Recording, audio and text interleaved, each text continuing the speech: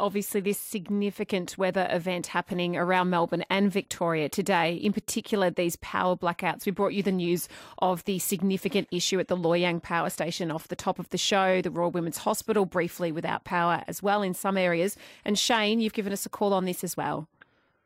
Yes, excuse me. Yes, Jackie. About 2:30, just west of the Yangs, there's a massive transmission line runs sort of between Geelong and Bacchus Marsh. 6 of those huge transmission towers have come down and bringing the power lines down with them as well. So you're talking about those really, really big ones that you see on the side of the highway there? Those enormous transmission towers, like an overgrown Meccano set type tower. They are enormous. Shane, so 6, you say? They're in pairs, so 3 pairs have come down. And have you got any photos of that, Shane? Yes, I do. Yeah. Oh, I might put you back to Alyssa and see if we can grab those, and we'll put them up on 3w.com.au. Really appreciate your call, Shane.